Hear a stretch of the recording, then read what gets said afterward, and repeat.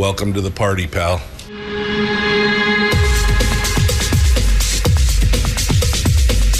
The Michael Dukes Show. The greed and the entitlement is astounding to me. What more could you want from a low-budget radio program? This is a dumpster fire. That was just BS. It is time to get a new perspective. We know just what you need, and we've got just the cure. Open wide and prepare for a steaming hot cup of freedom. I just don't fathom it. The Michael Dukes Show, streaming live across the world. Oh, baby. Live around the world on the internet at michaeldukeshow.com, where you'll find the audio-only live stream, links to our podcast, which is available on CastBox, Stitcher, Apple iTunes, Apple Podcasts, Google, and, of course, Spotify.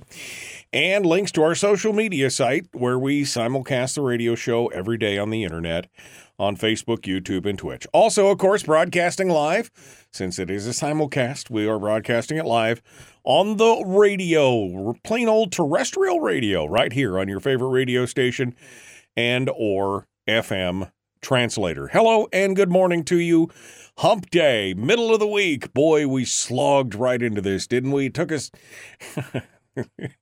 I mean, again, the best thing about a 3-day weekend is the 4-day work week that passes behind it. Here we are, Wednesday. We could see the downhill slide to Firearms Friday, and we are ready to go. All right, what is on today's program? Well, we got some good stuff here planned for you. In just a few moments, we're going to be diving into it with the big question. Representative Kevin McCabe is going to join us and answer some questions, some pointed questions about the end of the session and the special session and his vote, which has raised the ire of a lot of the listenership, and he's coming on board. God love him. He reached out and said he wanted to come on and have the discussion. So we're going to do that this morning and talk with him about the vote, about the end of the session, about what happened during the special session, the road projects and other things that were dangled out there, the vote that took place, and then what is going to happen in the coming session, the second half here in January. What is that going to look like, and what does he see that the actions of today, what the effect that's going to have down the road? So we'll have that conversation with Kevin McCabe here in just a few moments, starting at about 24 after or so.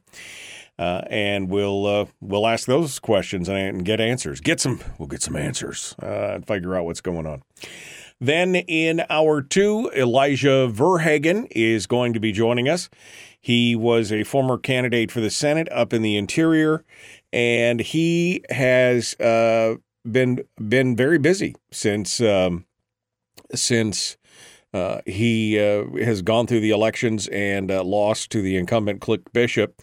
And he has been working on an initiative, a ballot proposition to create term limits for the legislature. And so he's going to come on board with us and talk about that here this morning in hour 2. And we'll get the straight dope from him on that and continue on into that discussion. So that's the rundown for today. Meanwhile, this morning, we'll start off with just a few headlines and see what is we'll see what goes on in your mind here as we go through this. A couple different things that stuck out at me. First and foremost, an iconic, I think it's iconic. I know people in Fairbanks, I guess it's because it's iconic to me because I remember, I have memories with this, and I'm talking about the Polaris building in downtown Fairbanks. Now, if you've never been to Fairbanks, the Polaris is one of the tallest structures in downtown Fairbanks. It's been there since the 50s, and it was originally built as an apartment, and then it became a hotel. And there was a restaurant on top of it, the Tiki Cove. For those of you who don't remember, that's where my memories come from. I remember I took my prom date up there to the Tiki Cove and had dinner up there. I had dinner up there several times, but that's one of the more memorable ones as we went up there. But the Polaris restaurant in 2000, or the Polaris Hotel rather, in 2001. They had a big water main break. It was, and they flooded the basement with like 800,000 gallons of water or something. And the following year, it was abandoned. They just basically shuttered up and said, "Nope, we're done." And the city of Fairbanks foreclosed on it for unpaid property taxes. And there it sat for 20 years. What were they going to do with this building? Mold, mildew, all kinds of problems. The building, again, built in the 50s, had plenty of stuff, including asbestos and more. They have now started the demolition. There was a $10 million earmark from Lisa Murkowski because the building contained PCBs, which is polychlorinated biphenyls. That apparently is a very dangerous material that apparently is killing us all. But the EPA was part of the reason that they got this $10 million earmark.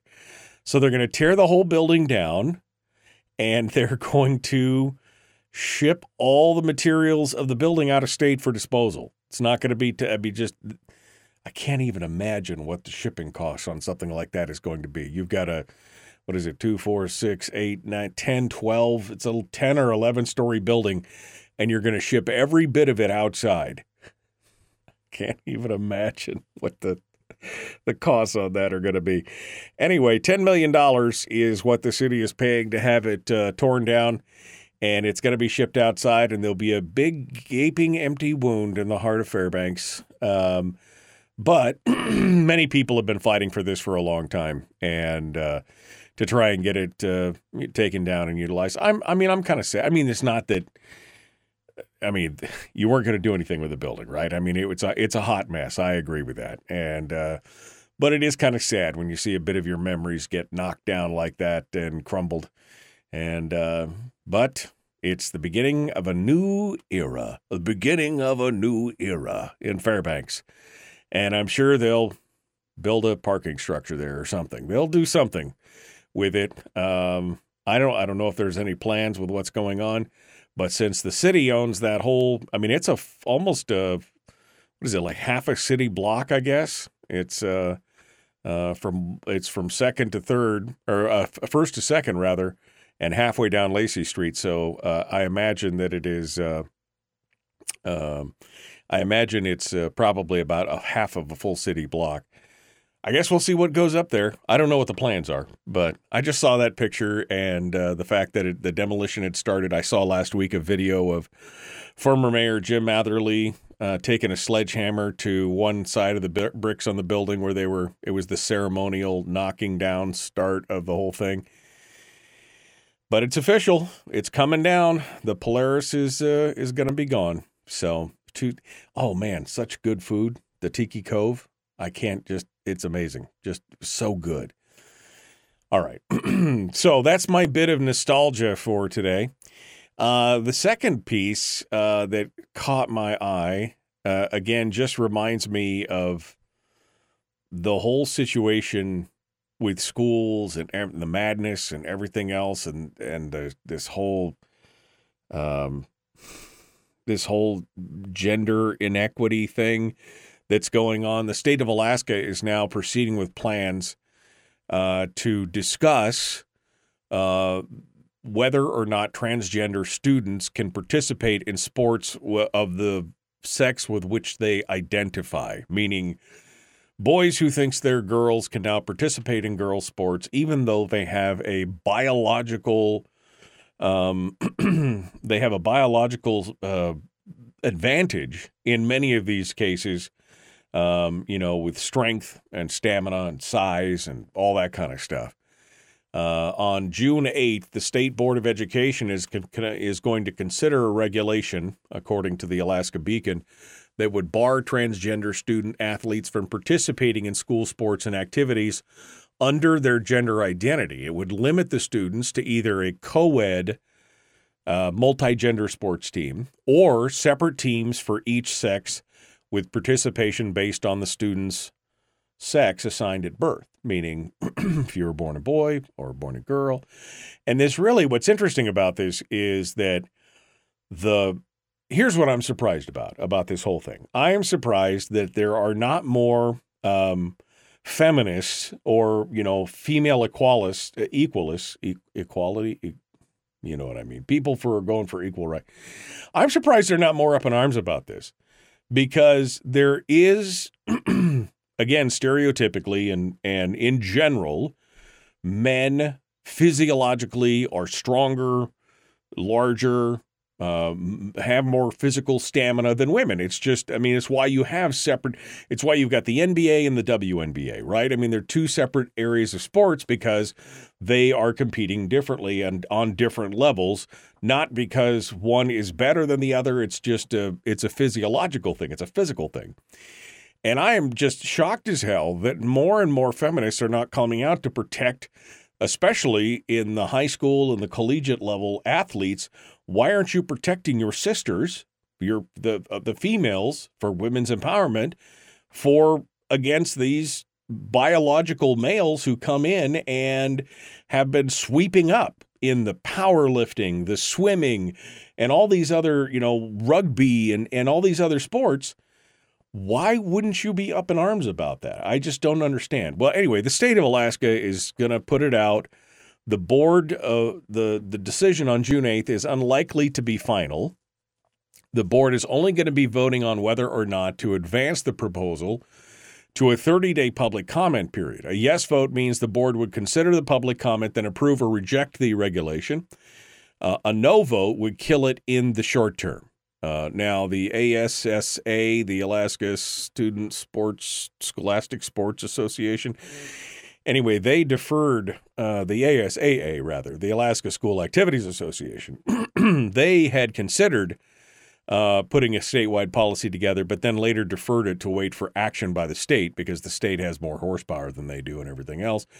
And, of course, the usual suspects and the progressive side are out there basically saying that this was expected, but they're going to fight it. They're going to fight it because the children. So I look at this and I just go, again, I'm very glad that I didn't have to put my kids through the ringer on all this kind of crazy madness that's going on out there. But June 8th is the day. Public notice was published on Sunday about this. June 8th is the day that they're going to hold the decision, and I guess we'll see what the outcome of that is as well. All right, well, coming up, we got Kevin McCabe going to be joining us here in a minute, and we're going to talk with him, see what's going on, and we will continue our discussions. It is the Michael Duke Show, common sense, liberty-based, free-thinking radio. Back with more in just a moment. Don't forget, Elijah Verhagen joins us in hour 2. We'll return right after this.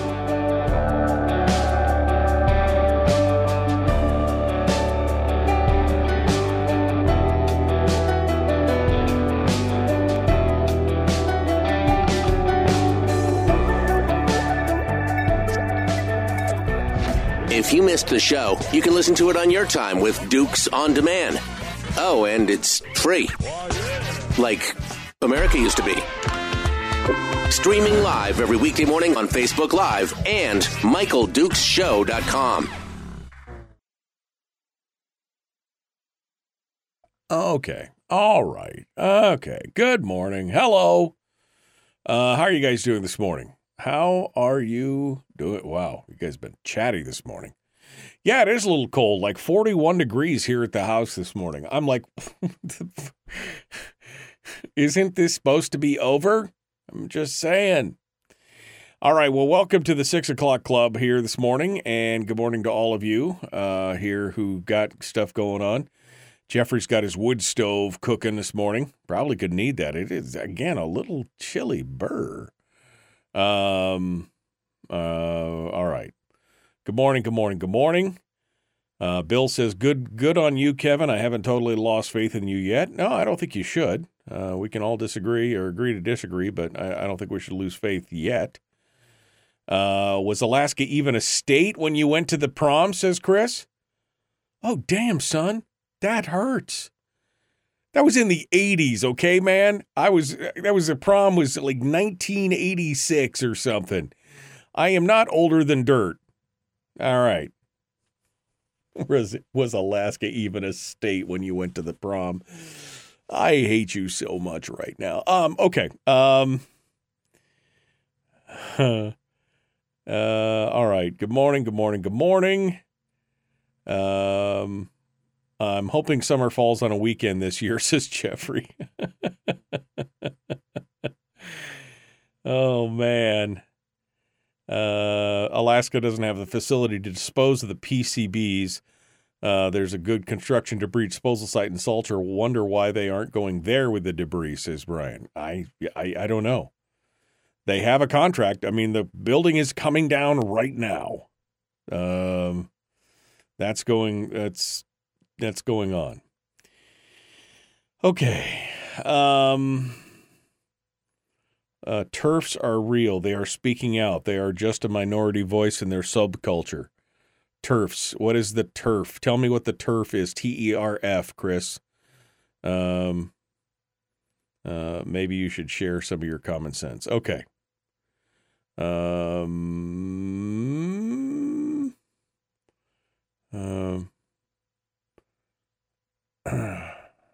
right. Is it public testimony? No, Kelly, it's not. It's not public testimony. Anthony says radical feminism spends a generation spouting about toxic masculinity and equality. Next generation of males goes trans and takes over feminism. Way to reset the progress to zero, people. I mean, that's exactly what my thoughts were. I'm like, wait, you guys have been going on and on about this, and all of a sudden the guys take up the banner as women, and now you're silenced. You're silenced. Just like, wow.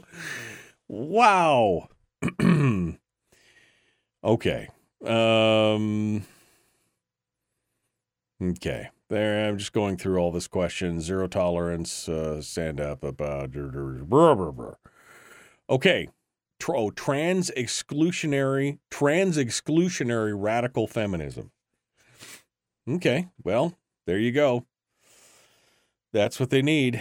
BJ Campbell has an excellent discussion on the turf wars. I've got to get BJ on the program. He actually reached out to me, which I'm excited to talk about. We'll see if we can get him on for Firearms Friday. All right, let's get things rolling, shall we? We're about a minute out here before we get jumped into, so we're going to talk with Kevin McCabe, who joins us this morning in the chat room and is ready to go. Good morning, my friend. How are you this morning? Good morning, Michael. I'm fine. How are you? I'm a little chilly, man. I don't understand. It's like 40 freaking degrees here. It's supposed to be summer, I thought. But yeah. Here we are. It is cold. 8 inches of snow in Glen Allen, I heard. 8 inches of snow. This is after the flooding, right? I mean, this is just what they needed. 8 inches of snow after weeks of flooding and wiping out the whole place. So, well, that's life in Alaska. If you're not, you don't like the weather, just wait 15 minutes. It'll change on you. All right. Well, we're going to jump back into it here. Kevin, hold the line. We'll continue the Michael Dukes Show. Common sense, liberty-based, free-thinking radio. Please like and share, like and follow, do all the YouTube-y things, et cetera, et cetera, et cetera. Let's get ready to rock and roll. Here we go. Doing it right now.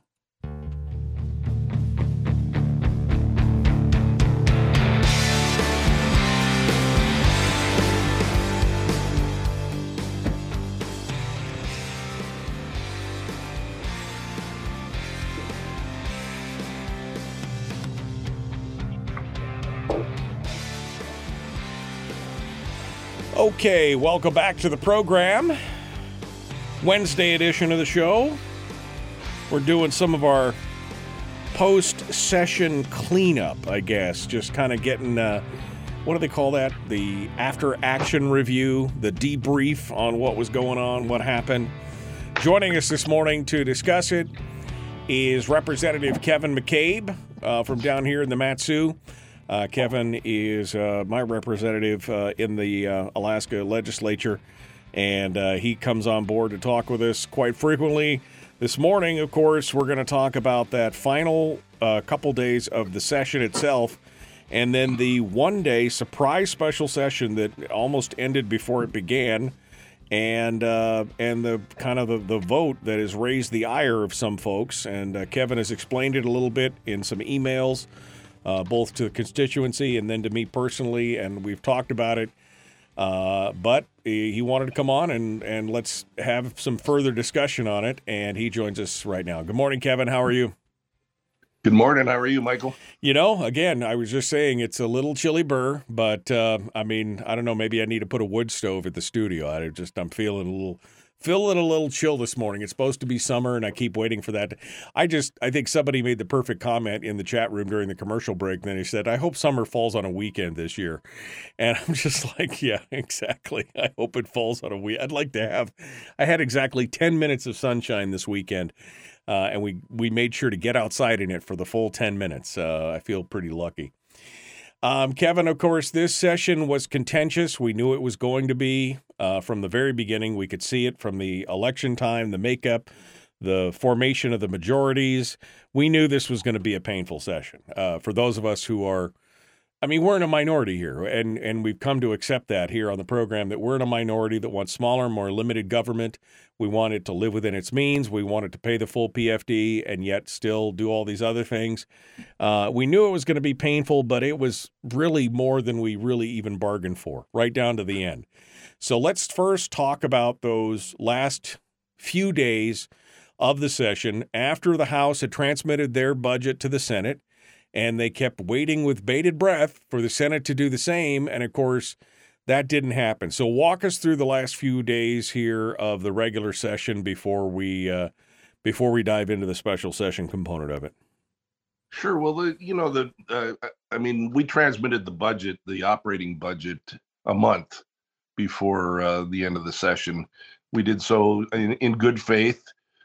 We remembered as a minority 2 years ago when we didn't transmit the budget because it took 30 days to form. Remember my very first session, it took us 30 days. The whole COVID thing was going on, and we were 2020, and we had several votes on the floor trying to elect a speaker, and it took us 30 days before we formed the House, 30 days of a 90 or 120-day session. And the Senate had threatened at one point that they were going to do their own budget. And so, with that in mind, we transmitted the budget in good faith, thinking, hey, we're doing a good thing here. We're working pretty good with the Senate, even though we're not real sure of the makeup of the Senate. So we transmitted the budget. We held it for 2 weeks. It was ready to go for 10 days to 2 weeks before we finally transmitted it. And so that sort of started us down this process, which was very painful. The way it's supposed to work is we give them the operating budget. They're supposed to give us their capital budget. We each have our own input into the budgets, and then at the end of the day, we come together and pass a budget. So that includes. Remember, the Constitution says 1/3 of our budget is supposed to be capital projects. So all of that is supposed to meld together at the end, and unfortunately, the Senate opted not to transmit a capital budget to us. And they asked us repeatedly, well, what do you want? Well, what do you want? Like we are the children, and we're just supposed to tell them what we want, and then they'll put it into a budget for us. And that was unacceptable to us. We wanted our own input. We wanted our own debate. We wanted it in our committees and finance committee. And, that's going into it. That's what we said to each other. We're a non-binding caucus. However, everybody will have input into the budget. Everybody, all 23 of us in this non-binding caucus will have input into the budget, whether it be operating budget, capital budget. And then all of a sudden, the Senate took half of that away, which was a problem for us. So coming down to the last few days, it became painfully obvious that the Senate was going to hold on to it until the last possible moment. We thought 2 years ago and a year ago that time compression as a weapon was, we had sort of seen it all, and little did we know that we hadn't even seen the nuclear option, if you will, which was holding on to it until there was 6 hours left in the session. So, right. It left you, I basically, again, painted the whole House of Representatives into a corner, and it was being done on purpose. We obviously know that because, again, they kept coming to you saying, well, what do you want in it? We'll put it in for you, kind of thing. The traditional method of this, as you said, is that usually in each session it swaps, right? One session, the House has the capital budget. The next session, the Senate has it swaps back and forth every session. And then you guys are supposed to trade and then come together in either concurrence or creating a conference committee. That's the tradition, right? That's what the rules call for. I'm not sure if that's the way the rules, it seems to me that the operating budget starts always in the House and the capital budget starts always in the Senate. That's why the Senate has control of CAPSIS pretty much the whole time. So I don't think it necessarily swaps. The control of the conference committees swaps. Okay. Right. But that's the tradition, right? The tradition is one side has it. They pass them back and forth. We're done with ours. We give it to you. You give you ours. We either concur or we create a conference committee that hammers out the details of what we can agree on. That's been the tradition, and that's been the procedure. And this basically has abrogated that whole procedure. They apparently wanted to control the whole process and not have a conference committee at all. That was kind of the whole point here. That's absolutely correct. They didn't want a conference committee. They don't want to conference the capital budget. And, unfortunately, with a non-binding caucus, we have to have input. That's our agreement. Everybody, all 23 of us have to have input. I had much input into it very early on into the capital projects that I wanted and that were on the table and that were negotiated, some very important stuff. As you know, Talkeetna Water and Sewer, Wasilla Airport, KGB Road, Vine Road. There's a bunch of, Bogard Road at Angstrom, Moose Creek Bridge, Palmer Fish Hook Road and Trunk Road Roundabout. There were a bunch of things in there that the Valley delegation was very interested in seeing completed or fixed or that had issues that we had talked about in our finance committee and talked about very early on through the CAPSIS program. And, when we finally did get the operating budget from the Senate, none of those were in there. It was zero. The capital budget, which is supposed to be a third of the budget constitutionally, was zero. And so the problem is when you go to a conference committee, you can't add to the budget. So we would be negotiating from a position of zero. So the capital budget wouldn't even really necessarily, unless we did something weird, which is not unusual, but for this legislature, we would have been starting from zero and we wouldn't be able to add to the capital budget. So the Senate transmitted very early who they're, which is also abnormal. Normally, you don't assign a conference committee till after the budgets are going to the conference. But the Senate, in their waning moments of their regular session, announced their conference committee, certainly in an attempt to intimidate us. And the conference committee was Senator Olson, Stedman, and Hoffman, the same three tri-chairs of their Senate Finance Committee. So now we look at that and we know that we can only assign 2 of our majority members to the conference committee and 1 of our minority members in the House. So it essentially would have been 4 to 2 in the conference committee. So that was playing on all of our minds. And we had much discussion in caucus. Everybody was talking. We had hours and hours of, and I can't, our agreement is not to tell what goes on in the caucus, but I can certainly tell you what I said. I argued up until the last 5 minutes that we should absolutely 100% all vote no. We needed to send a strong message to the Senate that this was unacceptable. And that was my walking out the door of our caucus. That was my position.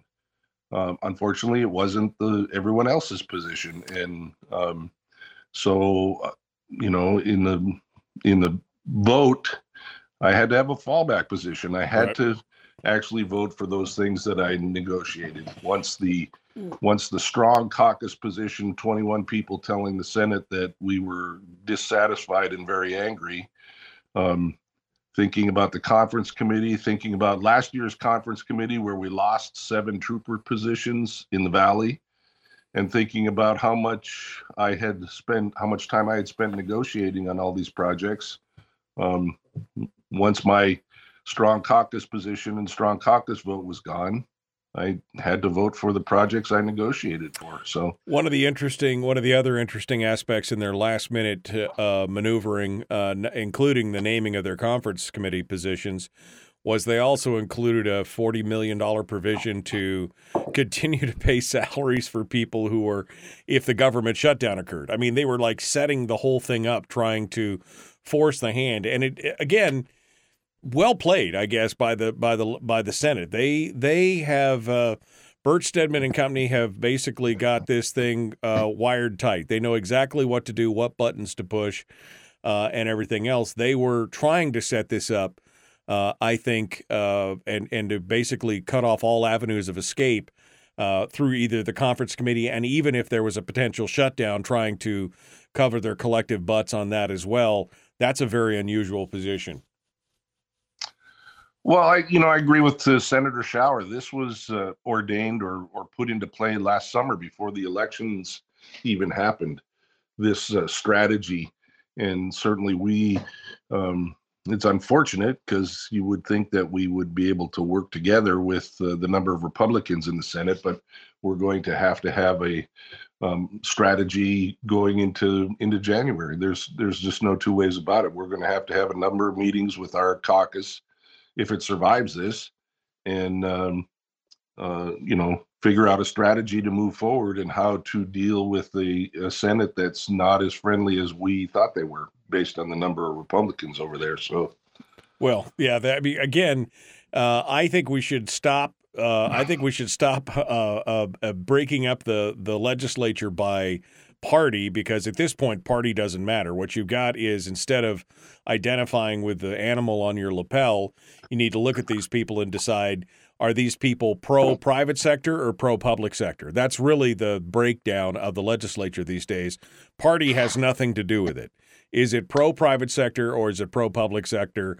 That's really the definition between the two sides right now in the state legislature. Sure, I think Ben Carpenter mentioned that on your program, months and months ago, that it's no longer Democrat or Republican. It's big government versus small government. Yeah, no, absolutely. We're coming up on the break. We're going to take it just a bit early because I want to break down the session vote, and then I want to talk about what's going to happen in the second half. Here in your mind, you just touched on it a bit, but we're going to continue here in just a moment. Kevin McCabe is our guest. The Michael Duke Show, common sense, liberty-based, free-thinking radio. We'll return with more and Representative Kevin McCabe right after this.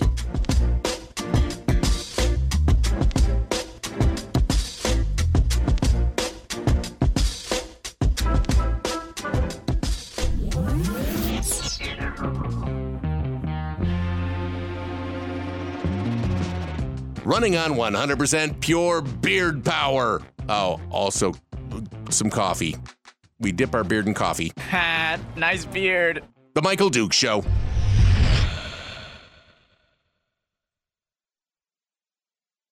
All right, we're in the break right now. Kevin McCabe is our guest.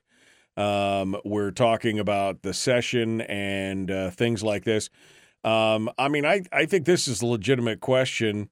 Kevin, you say you saw this strategy coming a year ago, but you weren't able to do anything to set this right. I mean, you saw this right after you said that Stedman and company were setting this up from the very get-go. Did you not anticipate your fellow coalition members capitulating? Or, I mean, what could have been done in hindsight? Of course, hindsight's perfect, right? So what could you have done in hindsight to stop this if you saw this coming, so to speak? I'm sorry. Let me unmute you. That's me. I muted you. So there you go. Sorry about that. Go ahead.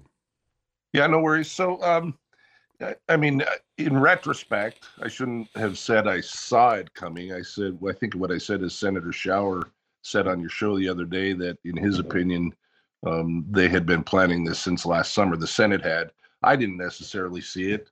In fact, I thought that we were going to get more Republicans elected. I would have thought Tuckerman Babcock had a good shot, and so I didn't necessarily see it. But there were others in the Senate looking back on it that saw or that planned this.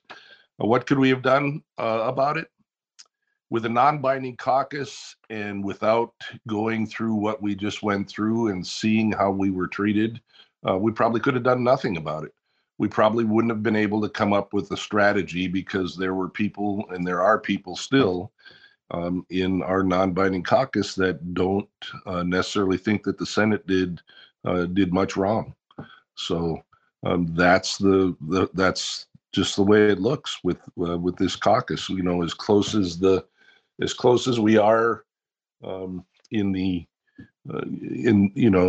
be different if we had 27 full-blown conservative small government Republicans to work with, but we don't. We have a mix of people, and we don't quite have exactly what we need to move forward with the very conservative vote. So we have to negotiate.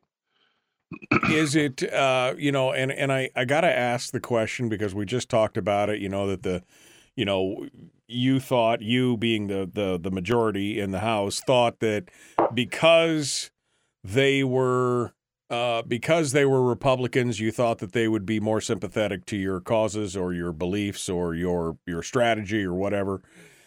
How much of this has to go back to the parties, to the feet of the party to say, we need to be asking some deeper questions about our candidates that are being endorsed and are getting monies and doing all this from the party. I mean, if the party platform, which is supposed to be smaller, more limited government, continues to be thrown by the wayside, how much of this needs to be laid at the feet of the party to say, we shouldn't be endorsing, or maybe we should be seeking out alternative candidates that are more loyal to the party platform itself, et cetera, et cetera?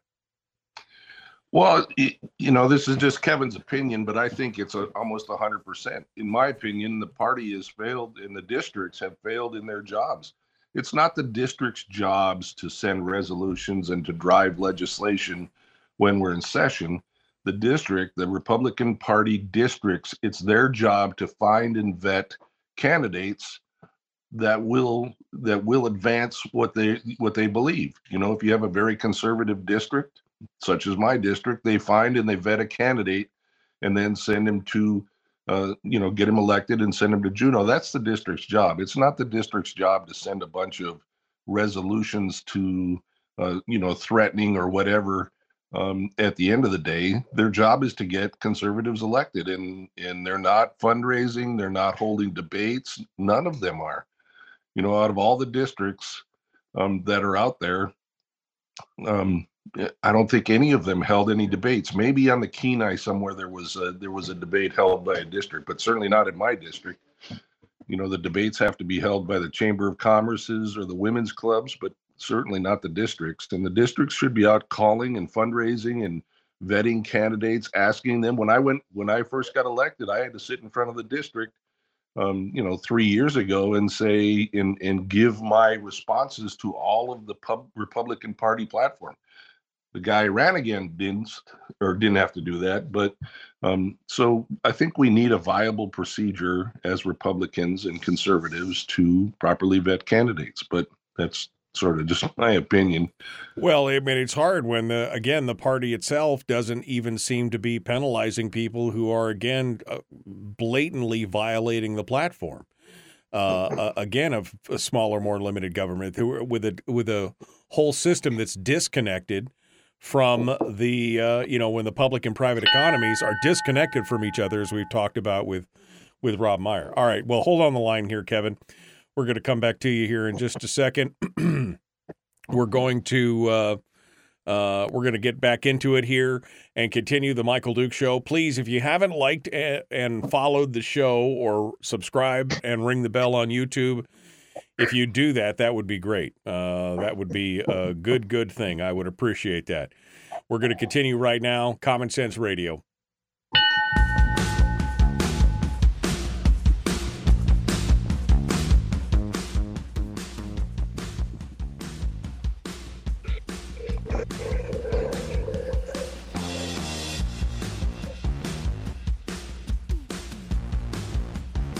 Okay, we're continuing now. Kevin McCabe is our guest, GOP state rep for the Mat-Su. And we're talking about the final days of session, and now we're going into the special session itself. It was a surprise. It was one day. We got a vote for concurrence right away. And, Kevin, you have written about why you voted the way you voted, because you said you were a no vote right out the door, right up until the minute that it hit the floor. And then when you saw that there wasn't going to be enough votes to stop the concurrence, you decided to vote for it. And you said because it was about relationships and you negotiated some stuff, and we got $10 million worth of stuff in the capital projects budget for the Mat-Su, and that you had to vote for that in that way. So give me that real quick, because I'm gonna tell you why I disagree with you, but I want you to be able to have your say first as to why you did it in your own words. So I'm not fumbling it here. Sure. Well, it's it's a little bit more than that. So last year and 2 years ago, Frank, some of the discussion.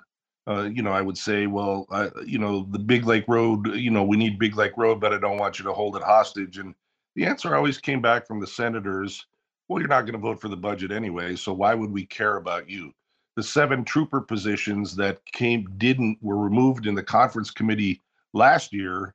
I said, well, why were those removed? And they said, well, you're not going to vote for the budget anyways because you're a full PFD guy. So why would we care about you, Kevin? Why would we care about KGB Road? Why would we care about the Hollywood and Vine roundabout? Why would we care about Bogard Road, Big Lake Road, Church Road pavement, some of the roads up north? Why would we care about those? You're going to vote no on the budget anyways. So, that's playing through my mind. The conference committee's playing through my mind.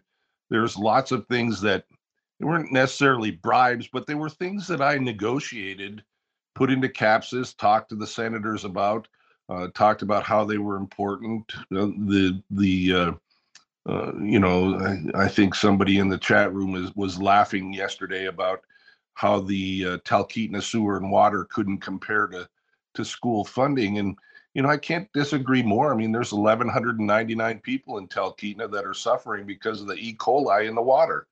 And they've been excluded from village safe water for years because they're seen as not a village because they don't have native connotation, an off the road system. And they're sort of seen as a tourist village that really doesn't have a place in the Village Safe Water Act. So they've been excluded from the Village Safe Water Act by definition, by the population definition, for decades. And they've had water problems for decades. When their river floods and it floods out all their septic systems and the sewer system, nobody seems to care. But when there's a village in interior off the road system that floods and they have an issue, we have an emergency declaration. So I wanted to solve the Talkeetna water and sewer problem. And I have a bill in to do that, to change the Village Safe Water Act that's headed to the Senate. So I have lots of things at play here with the Senate, at least 2 bills in the Senate right now, waiting for a vote, waiting for the Senate to hear them, as well as all I'm also being derided for the snow track funding. That I didn't put in any bill for that. That's already in the budget. What I did do is change it from DNR to DOT to get it away from the DNR who wants to use the snowmobile licensing money for the long trail. So we're taking licensing money from licensing a vehicle, a motorized vehicle, and we're going to spend it on a trail that has no ability for motorized vehicles. So that's what I did with the snow track funding. I get a lot of hassle over that, where you just want money for the trails in Big Lake, and that money's already there. It's nothing that I did. It's been there since 1996. So I just want to move it from one department to another. So, anyways, lots of things in the air, lots of balls in the air. I get that, the message to the Senate was the stronger message. I totally agree with that. Had my caucus agreed with that, I would have been right there. I would have been the 21st vote. That's why I specifically waited. You can watch the vote. I am the last person to vote. Well, this is what gets me. First of all, you were the last person to vote, so it was going to pass anyway. So that was the one question. If it was going to pass anyway, it would have seemed from a purely political standpoint, it would have been better to vote against it for that reason, just to be able to stand your ground on the whole PFD issue, because now they've taken 75% of the PFD moving forward. That's the big thing.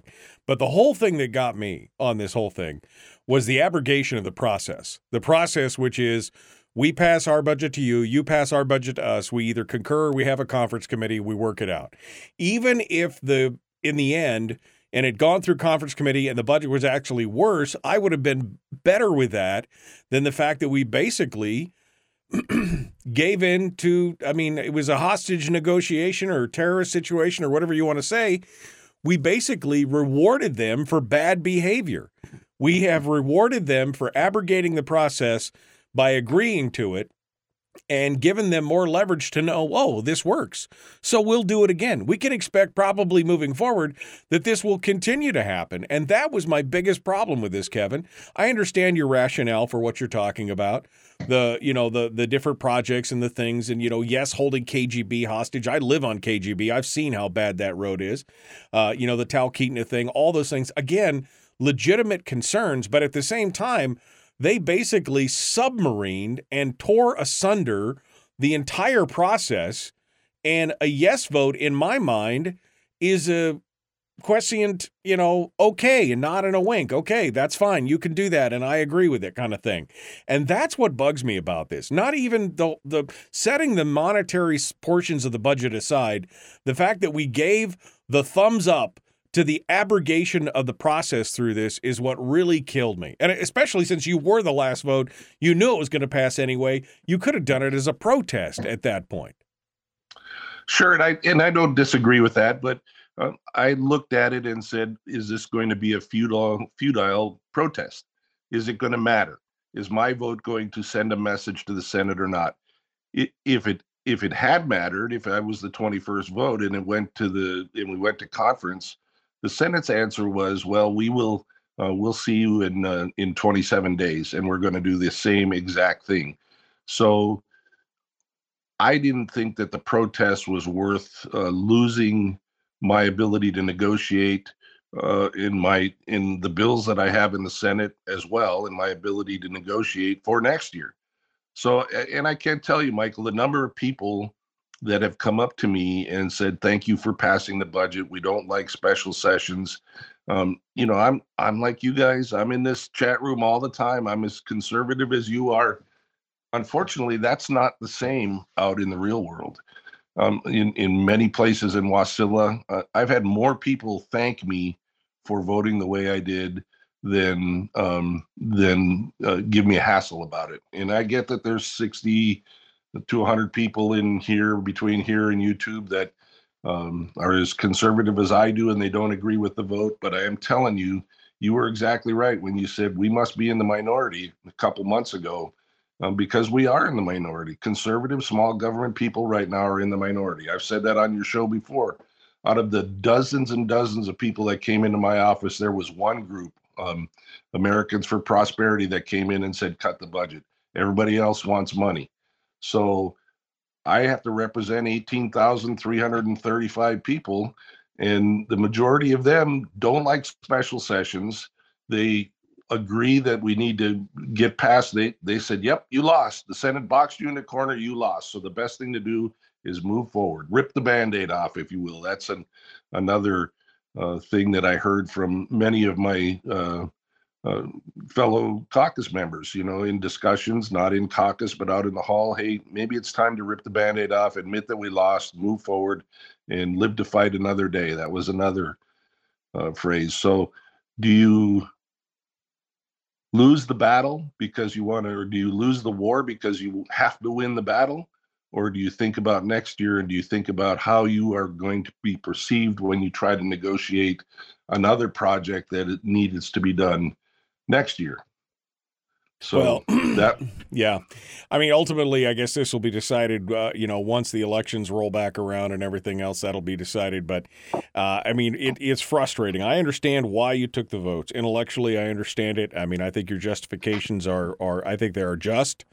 But at the same time, I'm glad I'm not a legislator, because I would have made the wrong call, according to you. I would have voted no. But that's just me, because I don't like people holding me hostage and holding me over a barrel, and then bribing me on the way out, kind of thing, to say, well, if you want these things, you got to do what I say, kind of thing. Final thoughts here, last couple minutes, the upcoming session, what does it look like? I mean, is this going to be a game of chicken right down to the end where nobody passes the budget to each other until the last 6 hours, and that's what it's going to look like? What do you think is going to happen here? it certainly could be. A lot depends on if the House majority manages to hold together. There's lots of ideas out there, lots of people that, they voted no based on my arguments, and they're very upset with me. They're very upset with 10 of us that voted yes. Although we knew going into, at least 5 of us were going to vote yes, which put the whole deal at risk. We knew that. We knew it was a very tenuous position. So the caucus is going to take some healing if we're going to move forward. Fortunately, Kathy Tilton is the person to do it. And I think that ultimately we'll be fine, but we certainly do need a strategy going forward, whether it be holding on to the operating budget till we get the capital budget. But remember, 3 years ago, when we were forming, the Senate said, well, we'll just do our own operating budget. So if we hold on to the operating budget, what's the chances are that they're going to do their own? And then when they get ours, they're just going to put theirs into play. So there's a number of things we could do. We're talking about all of them. I don't want to transmit any of the strategy that's out there so far, but the House is not powerless, but we have to stay together, and we have to find a way to come to some agreement. When you have 23 disparate people, without a binding caucus, how do we agree on the best strategy going forward? Kevin McCabe, our guest, The Michael Dukes Show. We're out of time. Common sense, liberty-based, free thinking radio. Thank you for being here. Back with more right after this. Well, Kevin, why don't we take a page out of their book if that's the case? Why doesn't the House create their own budget for the operating and the capital, if that's the case? I mean, because if that's the next move, if the next move is the House retains their budget and holds onto it like the Senate does, and the Senate says, fine, we'll just make our own budgets. I mean, again, goose for the gander. We continue to get played by the Machiavellian moves of Stedman and company over there. I mean, if that's what we got to do, fight fire with fire, and if it ends up in a stalemate and we end up, coming up to a government shutdown because he can't do it, well, so be it, because that's part of the problem here. And I know that you've mentioned several times that this is what a non-binding caucus looks like.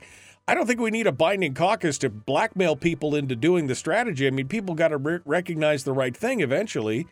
The Senate is, and somebody's got to call out. I mean, I know it's not collegial and everything else but I mean, at some point you got to call people out and say, this is unethical. This breaks the rules. It breaks the tradition of the legislature.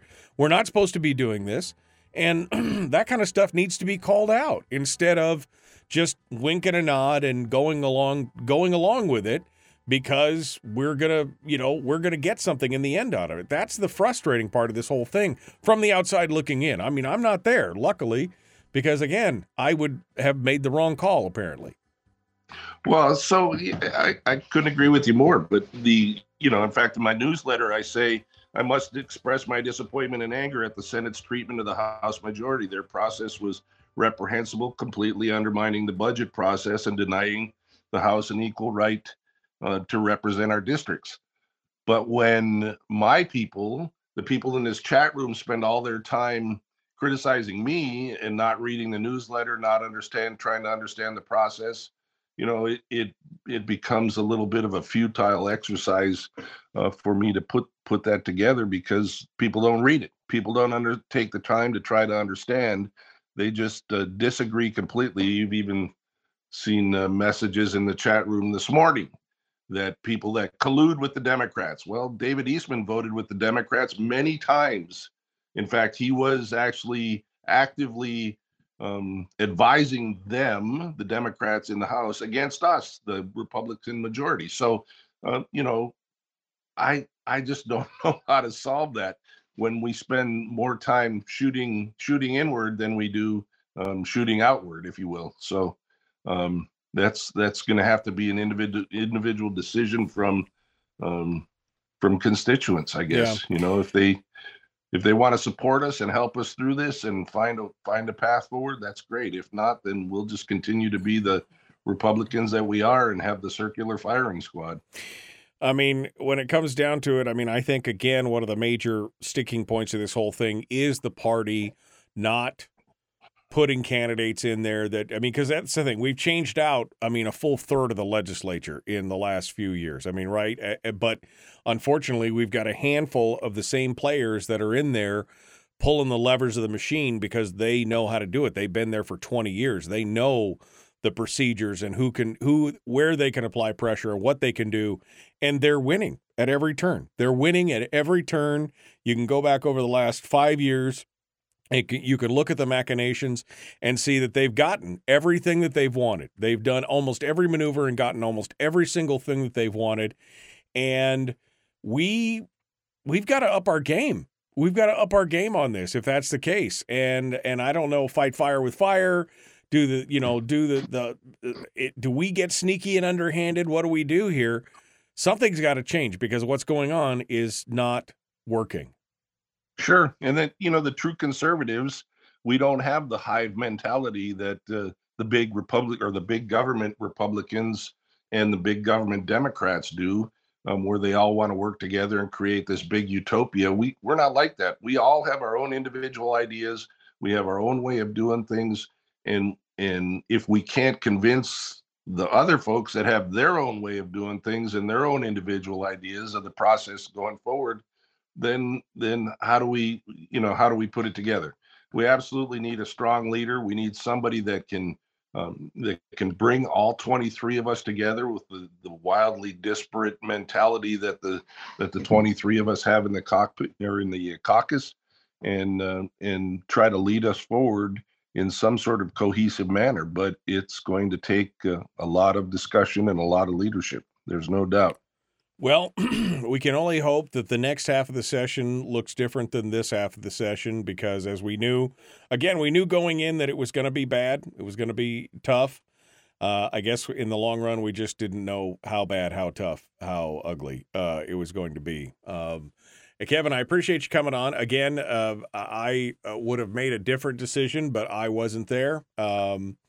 And so, again, while I respect your reasoning behind it, I still disagree with the final vote. But we'll see, I guess, how this plays out and what that means in the next session. Do they treat you nice in the next session because you did it the one time, or do they still treat you with disdain and dangle you on the end of the hook out there, knowing that you're going to want more for your district and do the same thing over again? Again, that I guess we're going to have to wait and see how that plays out when it's all said and done. Sure, I get that, and now they don't really know. I'm not pigeonholed. They don't know how I'm going to vote. So it would seem to me that they would approach Kevin with a little bit more of less of an idea that this is how he's going to vote anyways. He's going to vote against it anyways. Well, maybe not.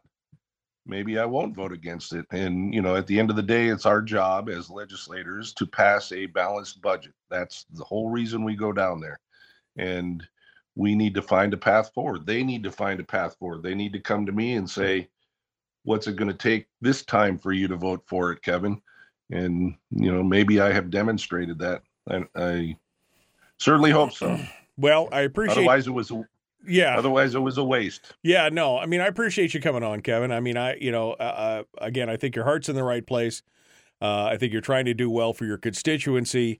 Again, I may not have made the same decision, but you've done it, and you're out there, and we'll see how it plays out. That's the bottom line. We're going to see how this plays out in the long run. Thank you for coming on board and joining us this morning, Kevin McCabe, our guest. Appreciate you being part of the program today. Absolutely. Thank you, Michael. All right, thank you. Kevin McCabe with us here this morning on the program, getting ready to jump into it. Elijah Verhagen right now.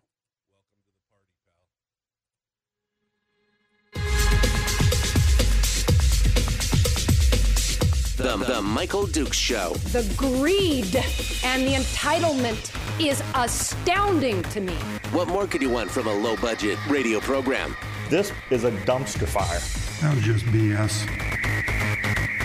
It is time to get a new perspective.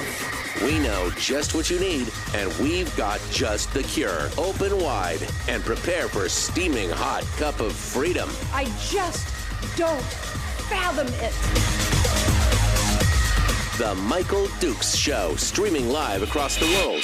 Live around the world on the internet at michaeldukeshow.com and across the state of Alaska on this, your favorite radio station and or FM translator. It is the Michael Dukes Show, hour 2 of the big radio broadcast for this hump day, Wednesday, middle of the week. Thank you for coming in and joining us. We just finished up with Kevin McCabe.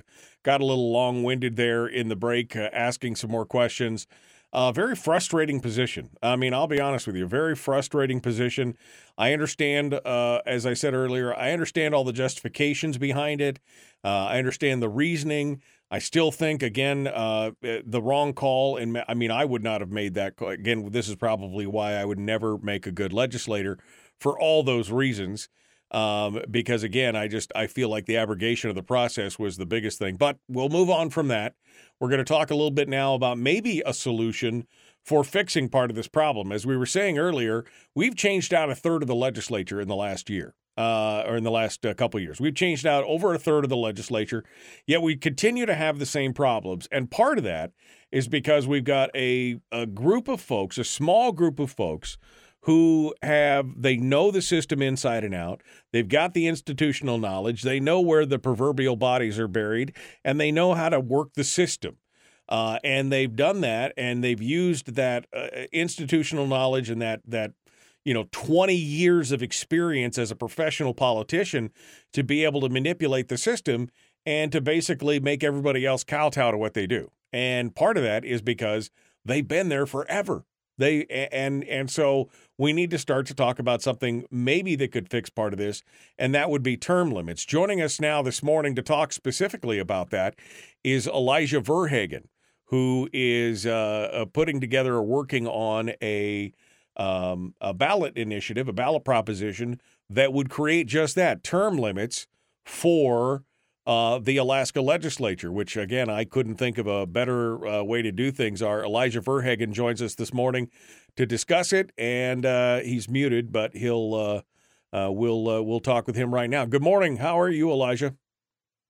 Good. How are you, Michael? Good to talk to you. Good. Thanks for coming on board and joining us this morning. Elijah, I mean, we were just talking about the absolute poo parade that this last session, the first half of the session was, and how, I mean, we don't even know what's going to happen in the second half of this session. I mean, it could be even worse with what's going on, because now everybody could hold on to their budgets or make their own or do whatever. And this is a mess in the making, again, of some of the maneuvering of these professional politicians who've been in the legislature for years. I know you fought back against this. This is why you tried to run for the Senate in this last go-around. But that was a steep hill to climb. Obviously, you couldn't make it over the special interest money and everything else. So let's talk about state term limits and your thoughts on how it can fix the problem that we're dealing with and what efforts you're putting forward in this. Yeah. So, and I was listening to your last little conversation there, and, I'm with you, Michael. Like, I would have voted no. It's just really frustrating when I feel like, the House was in a fight with a big bully, the Senate, and it's like, okay, for a little bit, you got a reprieve. They got the budget back. And within a day, all of a sudden, they, enough caved back into the bully. and then expecting the bully to be nice later. It just, I don't know. I've not seen that ever works out well for the person who's not the bully. So, Right. Well, I mean, anyways, that's the perfect analogy, because again, a bully, you can either, it's appeasement and you hope that they treat you well, or you punch them in the nose and they know that they're going to have to respect you. It's not that you don't appease them and say, geez, I hope they treat me nice the next time around we meet, because you've already shown them that you're weak and willing to give into their appeasement. And that, I think, is the perfect analogy. Yep. So yes, I have been working on this for a while. It's something that I've been thinking about for years, and not just me, but term limits has always, I feel like, been a popular topic, and not necessarily just among conservatives or Republicans. So this last go around, I was running for state Senate. I knocked over 1,000 doors just myself, and I met a lot of people, talking with them about all sorts of topics throughout the state. But one resounding, recurring topic that kept coming up was, man, we really need term limits, and we really do, because some of these, like you said, some of these politicians have been in there for over 20 years. Some of them, there's probably at least, I need to actually sit down and count them up, but there's probably at least 7 or 8 that have been in there over 20 years. And so making a career out of this, which they have, most of those right now are in the Senate, and most of them all just got their way. Most of the people that are really actually standing behind their constituents and are actually fiscal conservatives still and all these other things, they're not the people that have been in there for 20 years. So anyways, I've been really thinking about this, and after the campaign was over, I was like, we can talk all we want till we're blue in the face, but action is harder, but it needs to happen. And so what can we do? And so I got together with some other people that have ran for office and have been hearing the same thing. We've been talking about this. So I got together with Heath Smith down in Homer. He ran against Gary Stevens for Senate, and then I was talking with Trevor Shaw, a friend of mine from Ketchikan, who's also a true conservative and has helped out in the party a lot, and also ran years ago against Dan Ortiz. All of us have really heard over the past years from the people that we were hoping to represent how important term limits would be. And so we got together, we took a little bit of language from several different states that have passed state term limits, and we created an initiative that we now are right about to turn into the lieutenant governor's office. And what this would do, it's not term limits for people like Lisa Murkowski, we wish. Many people have asked me that, and we're like, nope, unfortunately, they're the ones that have to put it on themselves, or you have to go through a whole convention of states. But as much as I would love that, that's not what we're talking about. We're talking about term limits on our state legislators, which is also very, very crucial and important in my opinion.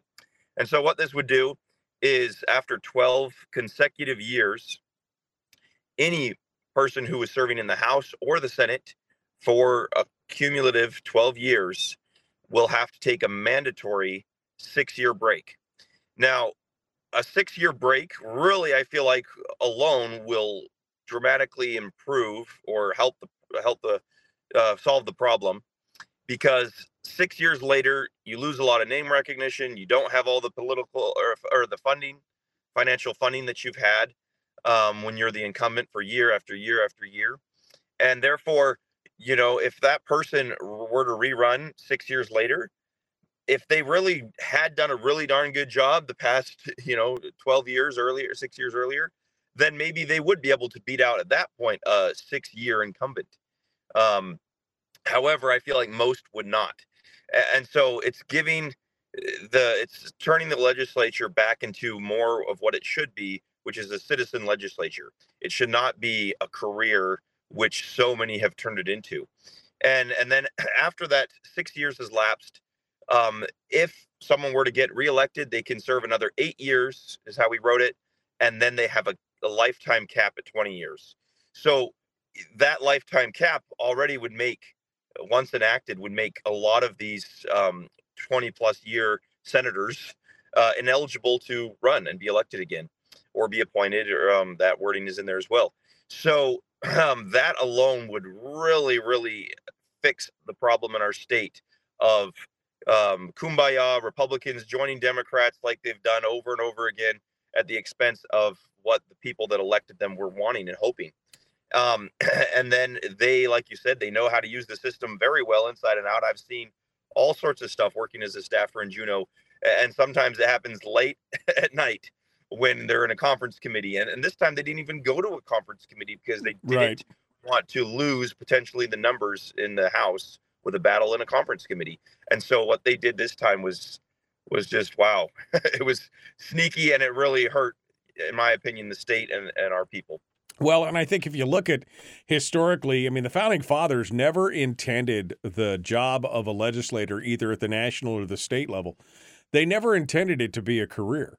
They never intended it to be, I mean, these were doctors and lawyers and farmers and chemists and all these different, they wanted to go down, do the job of the people, and then get out and go back to work. And we've made it so lucrative and so, and again, people, there's a power component to this as well, where there's people out there who basically are just glomming onto power, and the more power they can control, the better that they are, and the more that they want, kind of thing. We're seeing that more and more, to where this has become up. I mean, I've ran into people. We have people in our Senate right now who I know who basically started off super young and said, yep, this is what I want to be for a living. I want to be a professional politician. I'm going to be your state rep or senator or whatever from now until the time you pry me out of office. And that, quite honestly, is scary to me. I don't want people who want to be professional. I want people who have a job. They want to get back to their job. They want to get it done. They want to get the work of the people done and then go back to their regular lives. And unfortunately, that dynamic over the last 100 years has changed completely. These people are all about doing this professionally. And unfortunately, the institutional knowledge, the insider knowledge that they have, the power from behind the scenes, things we don't even know or understand as outsiders, has given them the opportunity to play this game to this, this grandmaster level. The rest of us are like kindergartners playing against a grandmaster, and it's unfortunate. This seems to be the only solution to that. Yeah. Yep. And so, unfortunately, we really wished that we could get this in the Constitution, and unfortunately, an initiative by the people cannot go into the Constitution, which is a darn shame. However, if passed, this I really will help the problem. So currently there's 16 states that have enacted term limits on state legislators. And just the most recent one was in January of this year, 2023, North Dakota. They enacted state term limits, and they did very similar language as the one that we did, or the initiative that we wrote up.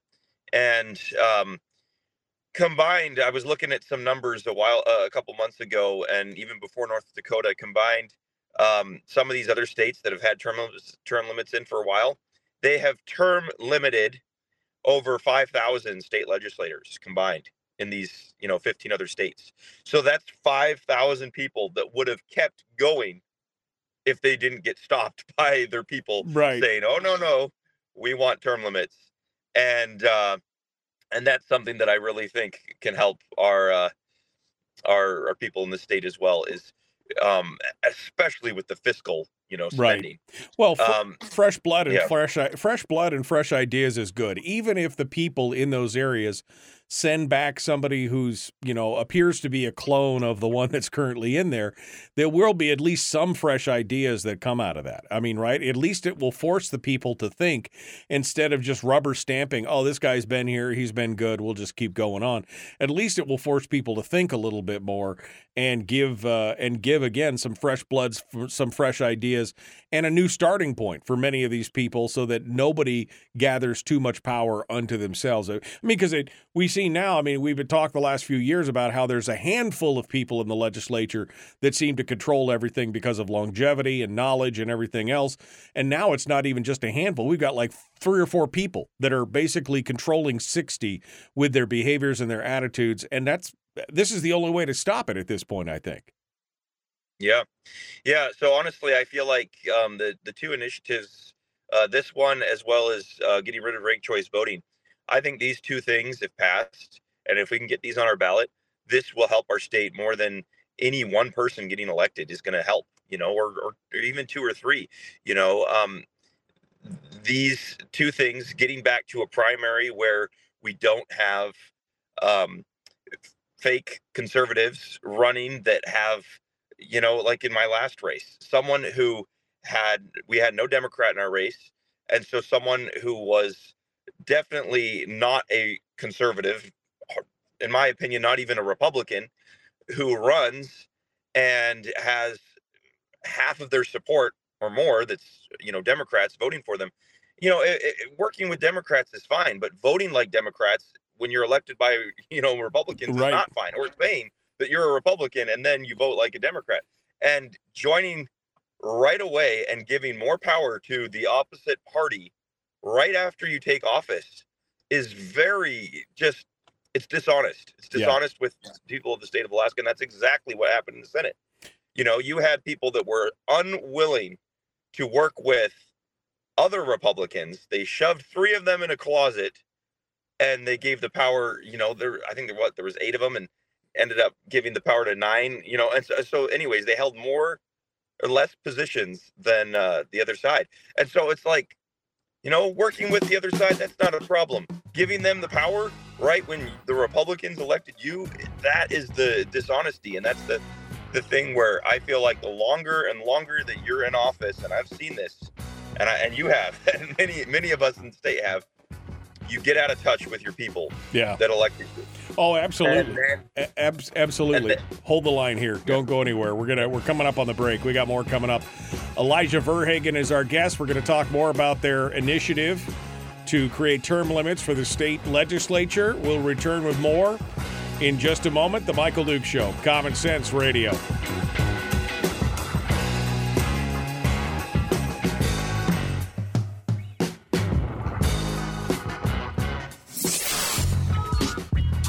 What is that? Common Sense. Regularly heard on American radio. Michael Duke Show. Radio.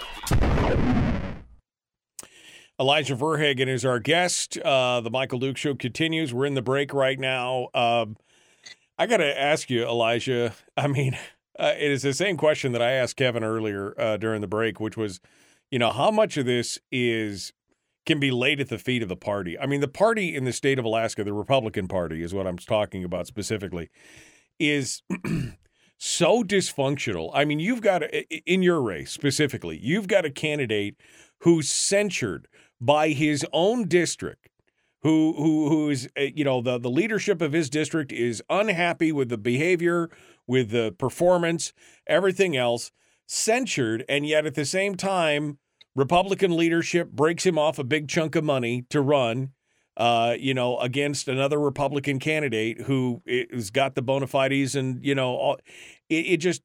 it blows my mind how much it can be laid at the feet of the party, and how much does the Republican Party need to get their own house in order in this state, aside from the whole term limit thing.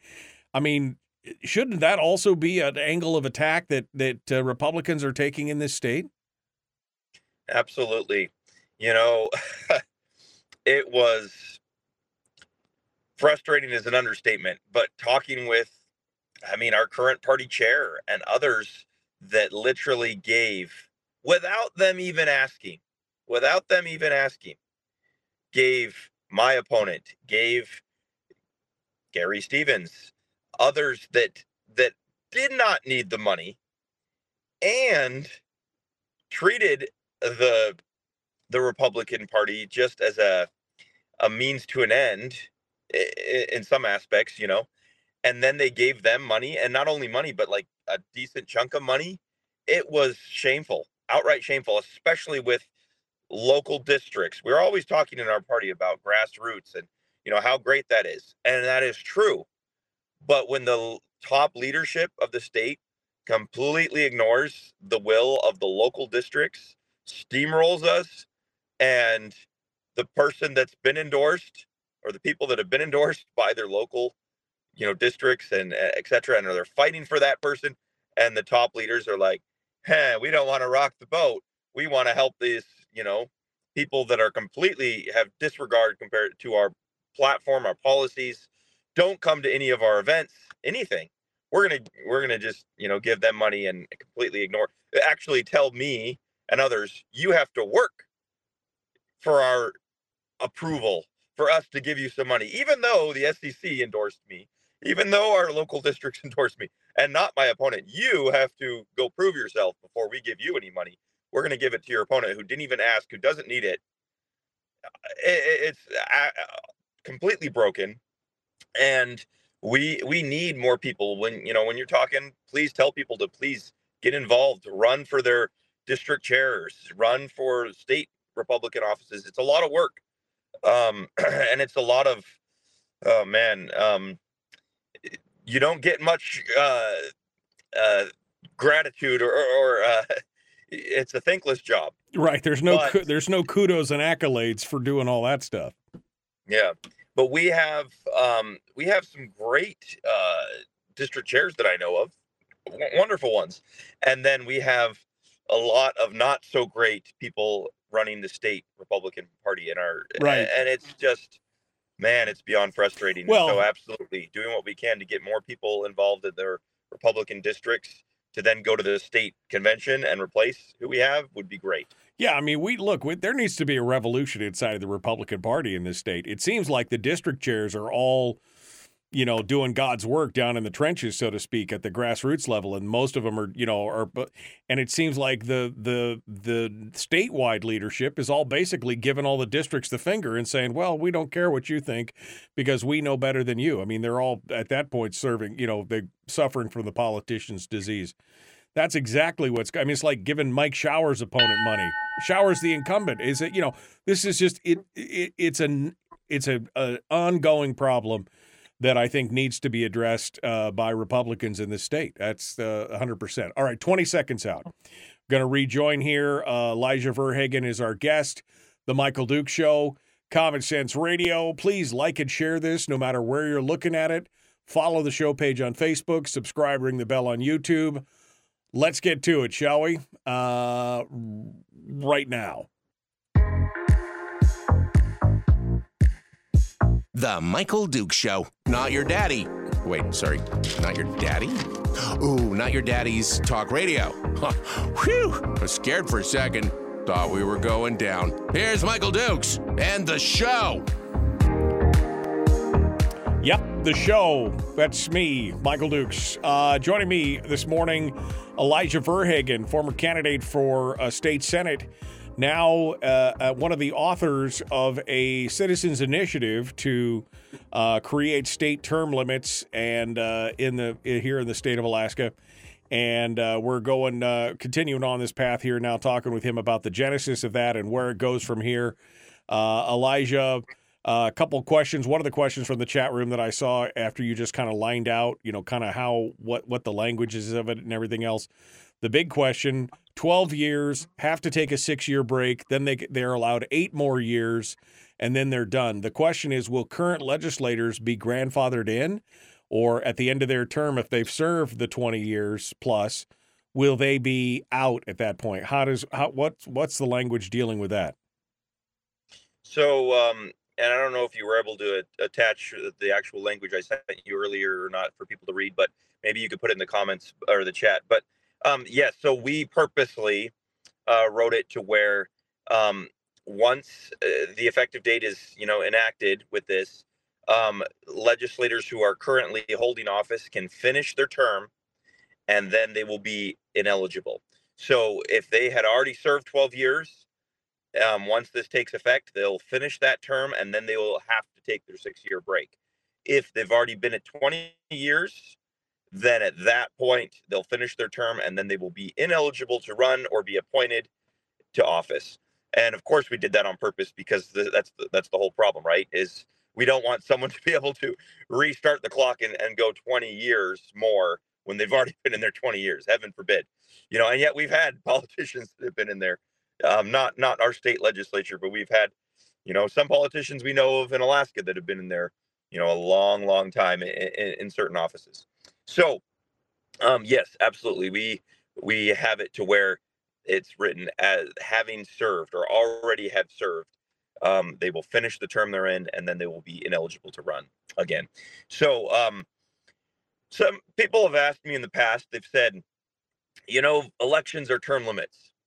No, elections are not term limits. It would be great if they were, but they're really not. And here's why. You have someone who's been in there for sometimes as few as 4 years, but especially those that have been in there in the 12 plus year range, they wield a lot of power with their committee assignments. They are well known. They have a ton of name recognition.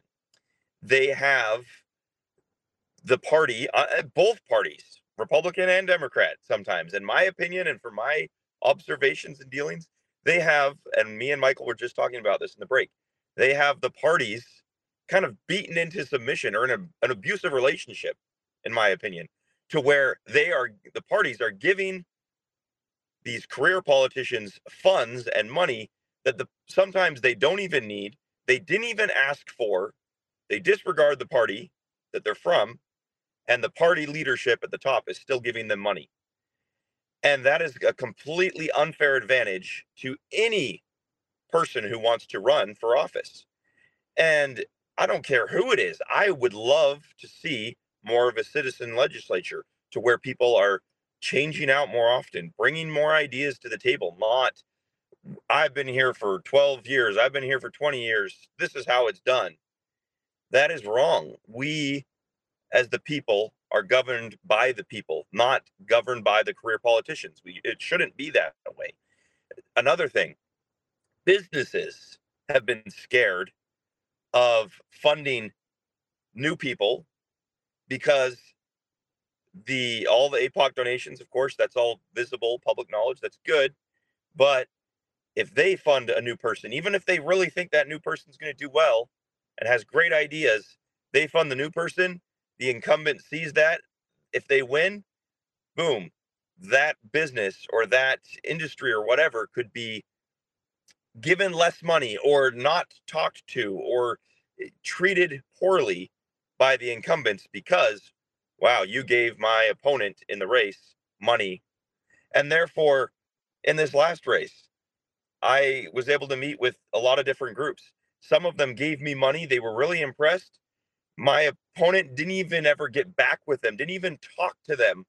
And they gave him money because they didn't want to be shut in the closet. They wanted, just in case I didn't win, even though they really liked what I had to say and all these other things, they give me money and then they give the exact same amount to my opponent who did nothing, didn't ask for it, didn't need it.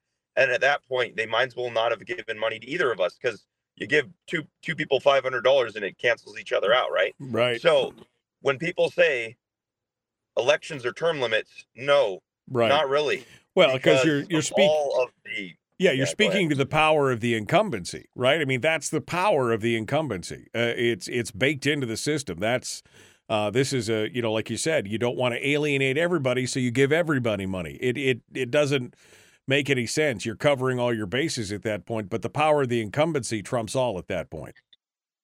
Yeah. And so that has really, really, especially fiscally, in my opinion, damaged our state. Look at the cuts that our state Senate just made. They got everything they wanted, by the way. And look at the cuts they've made. They didn't make any cuts except for to your PFD and the people's money, right? And everything else, they increased the BSA. They gave themselves raises. All these other things. They tempted some House members with $35 million. Well, what about all the billions that they were able to, put into where they wanted it?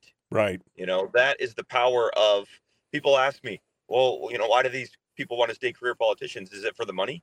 And I'm like, I don't really think it's for the salaries. No, I mean, yeah, now they're trying to increase it even more, but really that's not like they're getting, in my opinion, super rich off of, their salary. No, but the power that they get to hold, they get pretty much any assignment they want when they've been in there for 20 years. They get to take and direct billions of dollars how they want it. Sure. And then this time they don't even actually work with the other body. I mean, that is just very poor sportsmanship and working with the other side. They completely screwed the House, and not just the House, but the people.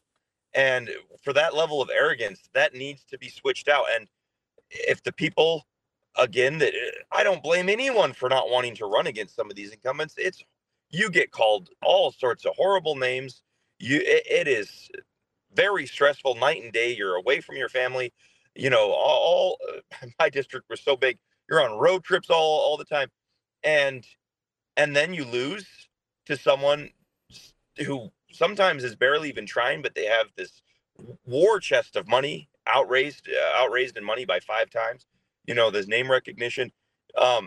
It is very hard for the people to change out some of these players, and so therefore I think term limits, as well as getting rid of the rigged ranked choice voting that clearly favors not the passionate people. I was at this event with Kelly Chewbacca in Fairbanks the other day, who signed my petition, which is awesome.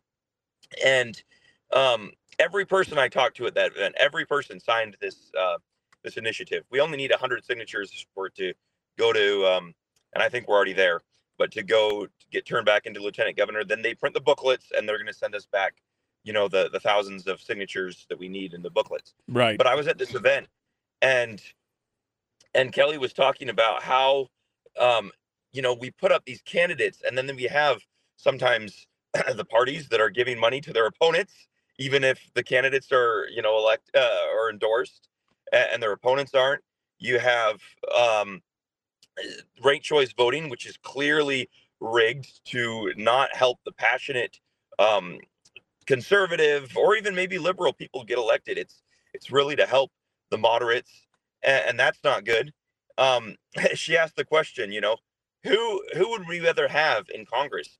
A bunch of Aaron Burrs or a bunch of Hamiltons? Hamilton, he had some out there ideas, but he was passionate. Aaron Burr tried to please everyone. And who remembers Aaron Burr? Who has statues or plays of Aaron Burr? No, he was the bad guy that, shot Hamilton. But right. We need people that are passionate. We don't need people that try to cover their bases, go right down the middle.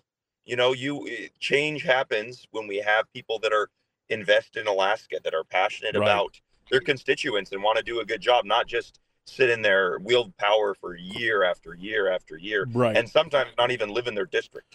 Well, change comes from the edges, right? I mean, that's really where change comes from. Not from the middle, not from the moderate, not from the business as usual crowd. Change comes from the edges, whether it's left or right, and that's what happens. Elijah, the booklets you're saying right now, you've collected the signatures or are collecting the signatures to get the booklets printed. Walk us through the process. Where are we at right now? Yep. So we have our 3 prime sponsors, which again was myself, Heath Smith from Homer, and Trevor Shaw from Ketchikan. We have to only collect 100 signatures. These are kind of sponsor signatures, they call them, but really it's just showing that there's enough support for this to go statewide. And so we needed 100. We're going to blow it out of the water and, just get 140, which has not been hard. I got 35 signatures in one night. In 1 hour, really. And so anyways, we're going to get about 140 because they have to screen through them and make sure. And so then they'll have 2 months. The Lieutenant Governor's office has 2 months and they don't have to take 2 months. And we're hoping that they won't, but they have 2 months to make a decision. Then at that point, they will tell us yes or no. And then they'll start printing the booklets. Many of you have signed probably the ranked choice voting repeal booklets. They're a green booklet. They're going around statewide. If you haven't gotten the chance, I have one. Many others have one. Let us know if you want to sign. And that's to get it back on the ballot so we can get rid of ranked choice voting. But this will be the same thing. So once it's done, we need a total of, it's 10% of the people that voted in the last district to get it on the statewide ballot, which comes out to 26,704. And so, of course, you want to get a couple thousand extra just in case some of the signatures, people have moved or, are ineligible or whatever. And then you have a full year to collect those signatures. So hopefully this will get back to us by the end of July, early August. And then we're going to we have a lot of volunteers. Anyone who would like a booklet, please contact me or Heath or Trevor, or go through Michael and try to contact us. But at that point, we'll be giving out these booklets statewide. We need to collect, again, 10% of the people that voted in the last election.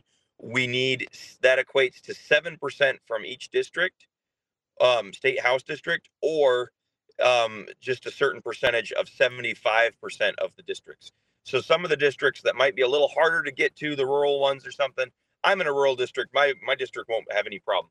We only need District 36 only needs 557 signatures. I know we easily surpassed that with the ranked choice voting repeal signatures, and I know we will with term limits as well. But anyway, so then each district will be keeping track of this, but we need a certain percentage of each, or of 75% of the districts. So right. Again, maybe if there's people up in Utiagbik that want to get this going, that's great. However, we don't have to go to the harder districts if we don't, if there's not as much interest out there. So anyways, we have a full year to gain those signatures. And so we'll be doing parties and barbecues and all these things. And really, it doesn't take super long to come and sign something. Right. No, so exactly. It goes quick. But it's still a heavy lift. I mean, it's still a heavy lift to get all those signatures, so you got to get it done, and that's the most difficult part of it. Elijah, how do folks get a hold of you? Give me your final, we're wrapping up here. Give me your final thoughts here, and how do folks get a hold of you? Yeah, so if you can maybe write this in the thing. My email is just my name run together, Elijah Verhagen, all lowercase, run together at gmail.com. So Elijah Verhagen at gmail.com. You can email me. And then also I have a Facebook page. It's Elijah Verhagen for Alaska. So message me on there, or send me a friend request to my personal page if you want. But would love help. We need to gather some troops that want the booklets, and then we'll be able to start gathering these signatures. It is going to be a lot of work, but at the same time, again, I have yet to talk to one person about this that hasn't been willing to sign, and that's some of my liberal friends as well. One of my liberal friends helped me with some of the language and totally supported term limits. No, I think this is a bipartisan issue, and I think it would be good to see. Maybe they could carry two booklets, the RCV and the term limits at the same time. There's nothing nothing stopping you from doing that. Elijah Verhagen, our guest, thank you so much for coming on board and joining us today. We appreciate you being part of it. Thank you. All right, folks, we're up against it. We got more coming up. The Michael Duke Show. Common sense, liberty-based, free-thinking radio. We return to more right after this. We're broadcasting live through a series of tubes. Allowing all of these entities to provide streaming stuff going on the internet. Well, it's kind of hard to explain. Sorry. Streaming live every weekday morning on Facebook Live and MichaelDukesShow.com. Okay, we're in the break right now. Elijah Verhagen finishing up with us here. We want to say thank you to him for being part of it with us today. Good discussion. I mean, I think if anything else is proven there is that power is one hell of a drug. We'll give Elijah the final, we'll give him, he's still on the line here. We'll give him a final bite at this apple, so to speak. I got to push a million buttons here. So Elijah, your final thoughts here as we get ready to wrap up with you. Yeah, I just appreciate you having me on. Really, we can sit and be frustrated with politics, which happens to me daily, and do nothing, or we can get involved. And so, man, there's so many battles that I've fought in politics and lost, and many a time you feel like giving up. But if we give up, what's the alternative? We keep on getting ruled by corrupt people that don't have our interests at heart. And so staying involved or getting involved is the most crucial thing. We had the lowest voter turnout that we've had in 30 years in Alaska this last go around. And that's sad. And I think, and this was part of the presentation Kelly did as well, I think many people did not like ranked choice voting. It was confusing. And so I think that's a big part of the problem. But also so many people say, It doesn't even matter. My vote doesn't even matter. Yeah. Oh, yeah. And, the people don't represent me anyways, or I elect a Republican or a Democrat and they vote the same way. Well, that's sadly true sometimes in our state. And so, but your vote does matter. We were under 50% by a decent amount in some districts. And so really staying involved, bare minimum voting, but getting involved, I think will definitely help. When the legislature, that was one thing I wanted to say. People have said, well, the legislature has a term limits bill. Did you see that?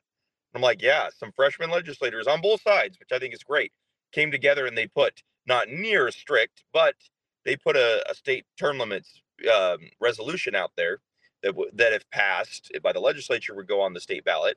And I said, do you think the people at the top, the Bert Stedmans, right, Stevens, the Click Bishops, do you think they would ever allow this to pass their gate? Heck no. They won't. Yeah. And so that bill is dead in the water. And so we have to take action by the people if we want to get these things done. Most of the other term limits that have passed in other states were by initiative by the people. They weren't legislators putting it on themselves. In fact, 2 states, the legislators had the gall to shoot down after it was already enacted, which they have to get a high percentage. I think it's the 3/4, but they actually took away what the people put on them. And that, wow, I really hope those people revolted and did not reelect some of those people that did that years back. But most of them have stayed in contact. And most of the states have kept their term limits once passed. And I really do think that our state can tremendously benefit from it. Yeah, no, absolutely. I mean, are the lunatics running the asylum, you think they're going to hand the keys over willingly to the guards and the nurses? No, that's not going to happen. And that's what we have here. They've got the fox in the hen house and they don't want to be kicked out. So yeah, you're never going to see that pass at a legislative level here in the state of Alaska anyway, based on everything that's happened so far. Well, we wish you the best of luck, and we hope to hear from you. How long until these booklets could get printed? I mean, once you turn in the 100 signatures, how long does it take, do you think? So we're planning to turn them in early next week, and then they have up to 2 months. They have to, make a decision before then. So, August is probably the earliest, early August. But again, they could, and some, they've approved it sooner than 2 months. So we're hoping. But yeah, we plan to turn it in early next week, and then hopefully have them by August. And this only affects the House, right? This is nothing else. This is only the legislature. It only affects the legislature. Governor already has his own term limit set, so this is just for the legislature. Yeah. Yep, just for the legislature. All right. Well, Elijah Verhagen, thank you for doing all the hard work. We appreciate it. As I said previously, power is one hell of a drug, and we need to basically stop the supply. That's what needs to happen here. So thank you for coming on board and being part of it today. I appreciate it. All right. Thank you. All right. Elijah Verhagen, our guest here on the program. All right. We're about a minute out here from rejoining the radio, getting ready to get things rolling on. And we'll I don't know. I'm going to pontificate here for a bit before we run out the clock for tomorrow. I think Elijah again was a great candidate. He's a good guy. He does a lot of hard work, and what happened to him in that district was, I got to say, nothing short of criminal when it was all said and done. And a lot of that goes right back at the feet of the Republican Party. Now, I'm not a Republican, and I've never been a Republican, although I've identified with them in many ways and in many causes and in many, we're in common cause, I guess I should say, in total. But the Republican Party has got a huge amount of responsibility in the situation that we're seeing right now. It's so frustrating. Let's talk about that. Up next, The Michael Duke Show.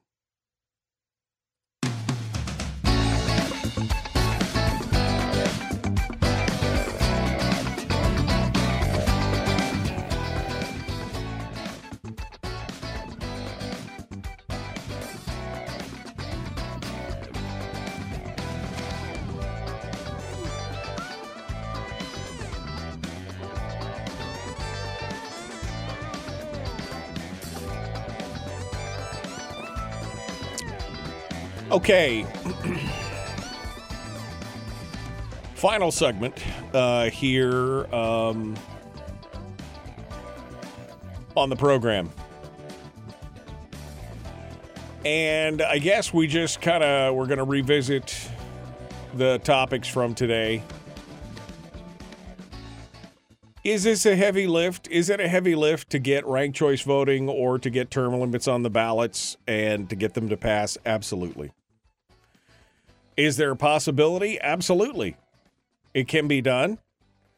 I agree with Elijah's point, and I don't know if it was during the break or during the radio broadcast, but he was talking about the lowest turnout. I mean, the lowest turnout in 30 years.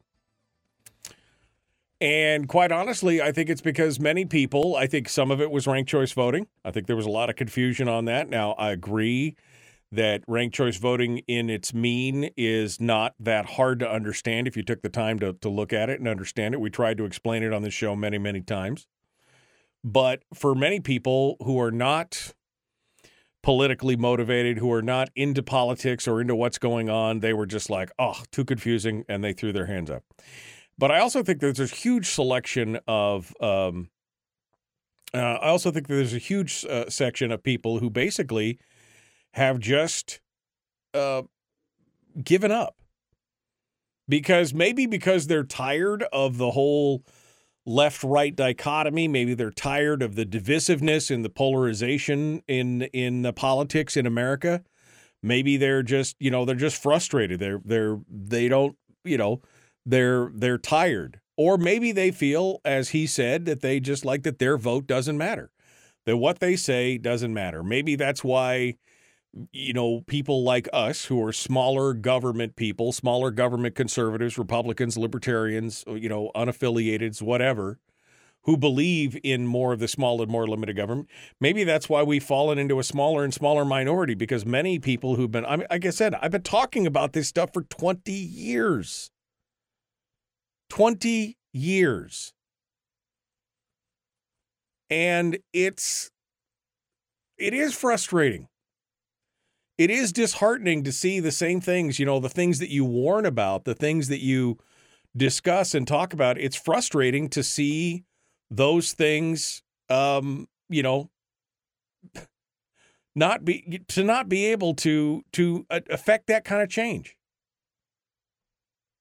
It's very, very frustrating. And again, the circular kind of firing squad thing as well, where somebody doesn't do things exactly the way that you want to do, and so you basically want to burn their house down verbally or whatever. That's not helping as well. Elijah, for those of you on the radio who couldn't see, Elijah was in his car, and there were people like, is he homeless? Is he homeless? No. He said he's in his car outside of his house because he was trying not to wake up his kids and his wife because he talks loud. He's like, I'm a family man, and we need these types of people involved in politics. That's the kind of snide remarks you get because, he's doing this from his car. Well, so what? But we have a tendency. Here's why the Democrats continue to win. Here's why the progressives across America, and here in Alaska, it's not the Democrats really that are running the show. It's more the big government folks, which include a bunch of Republicans. But overall, if you won't know why the progressives have done so well in America, it's because for the most part, they don't snipe inwards. Right? They don't snipe inwards. And we are, again, because and this is what I've talked about in the past, the difference between conservatives and liberals, or progressives and whatever labels you want to throw on there, is that one is very much a communal, part of the crowd. It takes a village, folks, they're all willing to work together, and all the folks who are mostly on the right are more rugged individualists. I don't play well with others. I mean, that's how I am. I mean, I get along with people, don't get me wrong, but when I'm doing something, I want to be in charge. I want to be the guy that's making things happen. I want to do that kind of stuff. And so it's the whole idea of we just, we're rugged individualists, and we're so individual sometimes that we forget that we're all trying to pull together in the same direction. But this whole thing with ranked choice voting, the whole thing with the term limits, the whole thing with trying to make things, these are important things, folks, and we should be out there pulling it. We should be trying to re-engage those people who have thrown their hands up in the air and wandered off in the pucker brush. That's the problem. We need to re-engage those people. We need to show, we need to give, and we need to give them a win. We need to give them a win. So maybe if we are able to create, have a petition and a proposition, an initiative on the ballot for term limits, maybe that's a win. Maybe that engages more people. If we're able to get ranked choice voting, a proposition to repeal it on the ballot, maybe that's a win. Maybe that engages more people to say, oh, well, maybe we can fix this. But even if we can't, we've still got to engage those people and say, we still need your help. Because otherwise it'll be fewer and fewer people participating. And then you know what'll happen. The special interests will basically win the day because they're the only ones that are motivated through self-interest to go out and do things.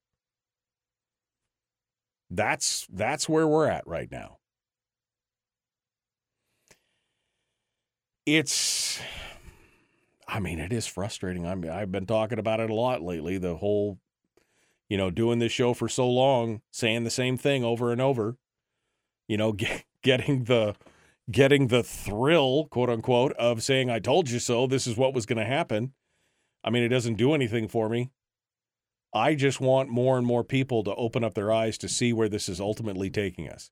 Even the people who told Kevin McCabe, thank you for voting for the budget, we needed that, they need to look at this with fresh eyes and look and realize where this leads us down the road. Here's where it leads us to, folks. Final thoughts for the day. It leads us to a state that lives beyond its means.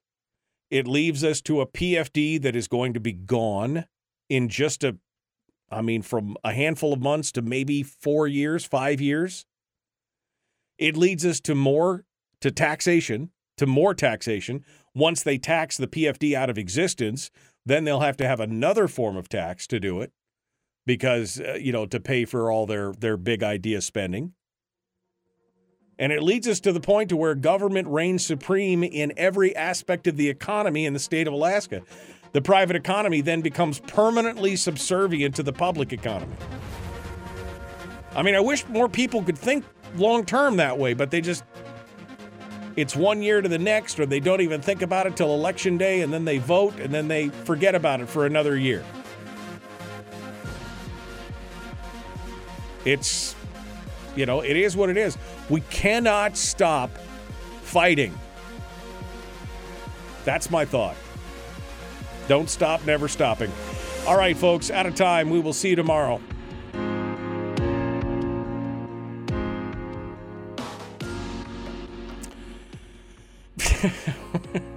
God, I didn't realize Harold was a comedian. Politicians are honest and stick to their promises. You're all just naive. And Brian disagrees with me. He says, no, becomes. It's already subservient. I think in many ways you're right. I think it will become permanently subservient. There will be no way of getting out from underneath of it. The private economy will become permanently subservient to the public economy.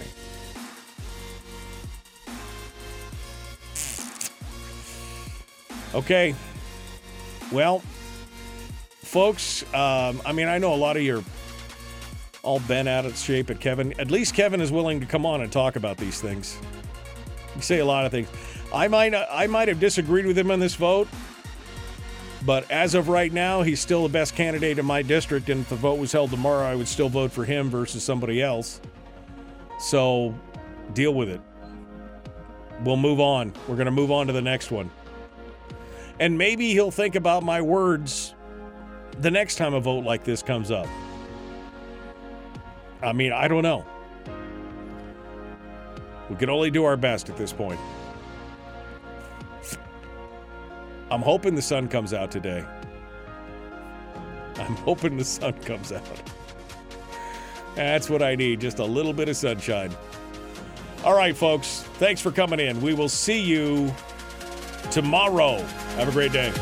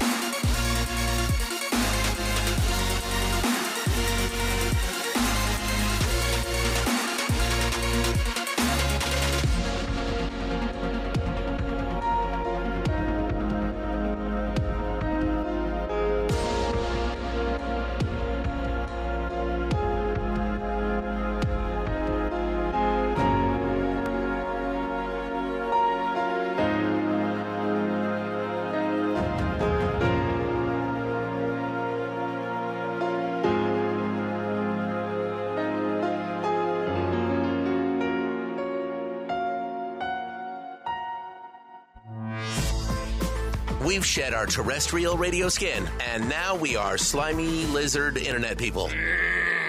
It's the Michael Duke Show.